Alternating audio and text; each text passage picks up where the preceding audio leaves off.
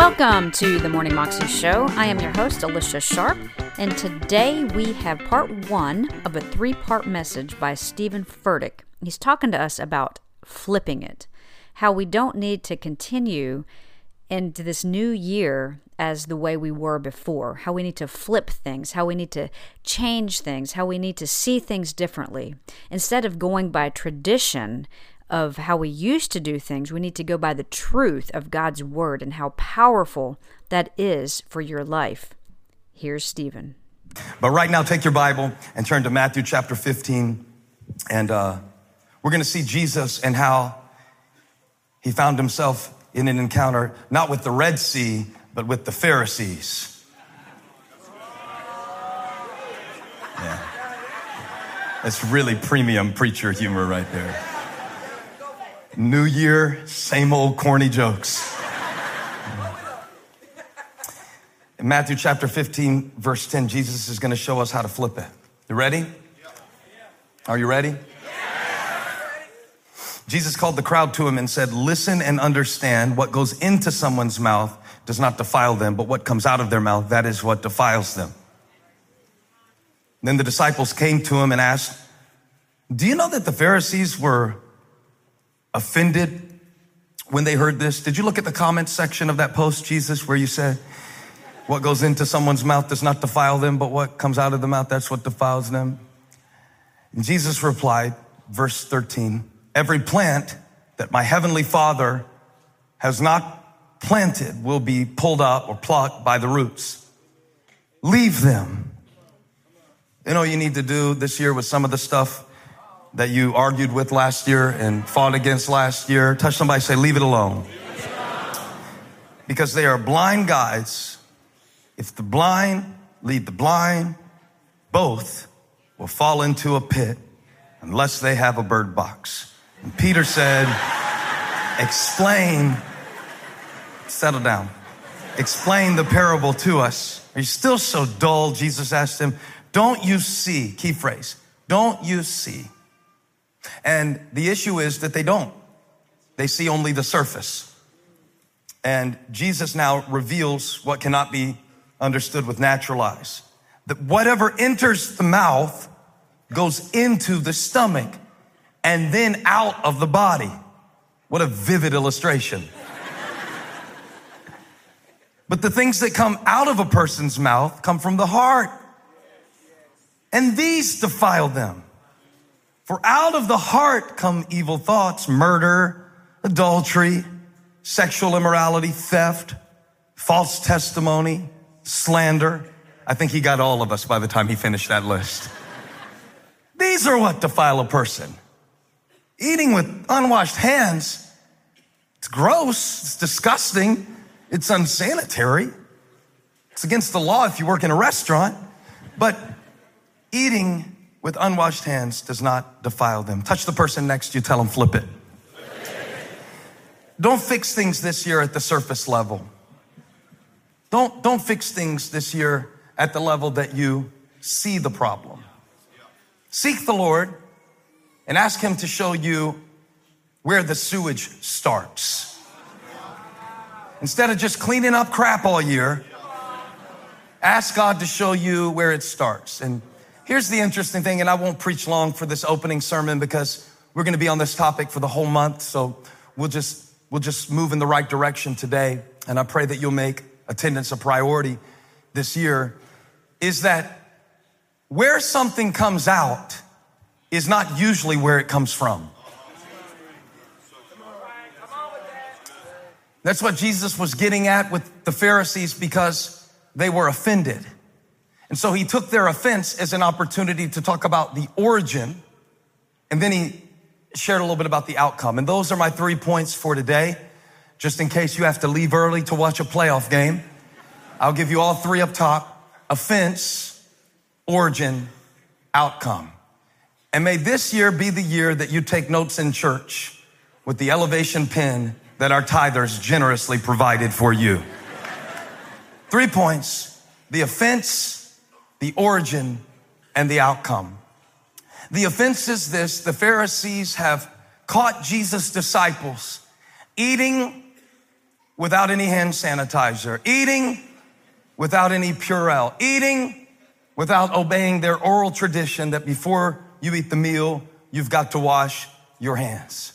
And I want you to watch how Jesus flips it, because what we tend to do, like the Pharisees, who were religious separatists, who felt the need to identify their righteousness by appearance, because it's much easier to do that than to cultivate righteousness through love and compassion and selflessness. I'm saying something today, y'all. And in fixing it at the level that it can be seen, they fix it in a way that does not produce or sustain real change. But Jesus is about to flip it. And he does this every time the Pharisees challenge him. Now, these Pharisees came to him, and they came all the way from Jerusalem. Look back at verse 1. It says that some Pharisees and teachers of the law came to Jesus from Jerusalem. These are the major leaguers. These are not the AA Pharisees. This is not the farm team. This is the big boys. And they come to Jesus and they ask, why do your disciples break the tradition of the elders? They don't wash their hands before they eat. What's the question? Why do your disciples break the tradition of the elders? If you came to church last year, you learned that Jesus is not only a savior, but he also has the ability to be a savage. So watch what he does. He takes their question, why do your disciples break tradition? And in verse 3, Jesus replied, why do you break the command of God for the sake of your tradition? And God wants to know which one is more important, the traditions of men or the truth of God. And it's about time for some of us to decide, are we going to spend this whole year living out of tradition or living according to truth? I challenge you this year to flip it.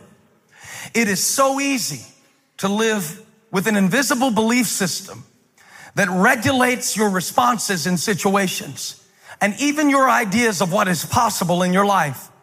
An unquestioned belief system is a dangerous thing. The phrases are significant because the Pharisees are talking about the traditions of the elders, and Jesus is talking about the command of God. One is tradition, one is truth. And a lot of times we don't know the difference, because for some of us, we give more attention to our traditions than we do to God's truth. Now, I'll give you an example. May I? Sometimes people would rather, I've noticed this, they would rather argue about things that they don't agree about than work together on things that they do agree about. Can I give you another example? Sometimes in my life, ways of thinking have been handed down to me, not necessarily by my parents. I love you, Mom. But just by the culture that I live in, and I never stop to question, where did this come from? I want you to write that phrase down if you're the writing type. Where did this come from? Is this really from God? What an excellent question to start our year with. Where did this come from? Because where it comes out is not usually where it comes from. And sometimes we are living out scripts that we have not even identified the author of. To wonder, why do I think it has to be done this way? Why do I assume that this is all I can be? Why have I told myself the story that everyone in my family was this way and I'm going to be this way too, and it's just a generational curse or a genetic defect? Why have I believed that up until this point it can't change, so it never will? This is when I live according to tradition rather than truth. But this is the year to flip it. Somebody shout, this is the year to flip it. And this year I'm not letting my truth flow from my tradition. I want my tradition to flow from truth. That is, I want my life to reflect my values, not necessarily my habits up until this point in time. And Jesus is so brilliant in the way that he flips their tradition and says that you are actually using God as a cover-up for your dysfunctional behavior.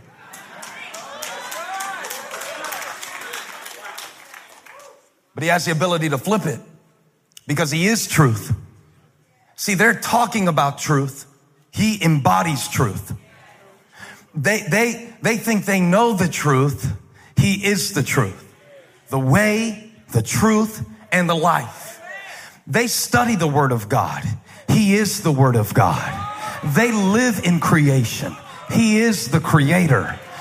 See, where he's coming from is different than where they're coming from. So what he knows is different than what they think. And his insight is greater than their opinion. And that's why I want to know God's heart this year, God's thoughts. His ways are higher than my ways. His thoughts are high. You can shout in the back of the room. His thoughts are higher than my thoughts.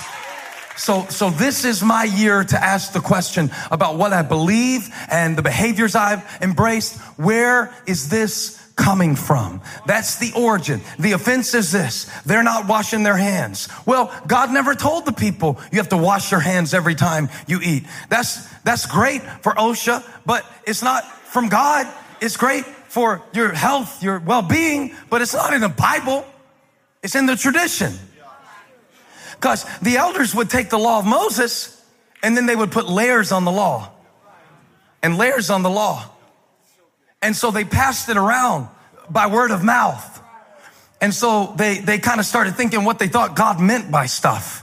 And they started interpreting it according to their religious vantage point. And by the time that Jesus showed up on the scene, there were so many layers on top of the truth, nobody could get to it. That's why he had to come to show us that the Word became flesh and dwelt among us, full of grace and truth. Am I talking all right this year? Flip the flow and start with what God says, not what you see. That was Steven Furtick, and you can find that on YouTube if you search under Steven Furtick, Flip the Flow by Steven Furtick. You can also find out more information at his website, which is stevenfurtick.com.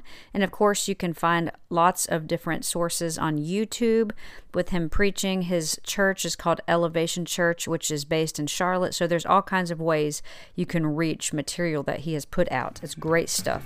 Hope you have a great day. I'll see you again tomorrow. God bless.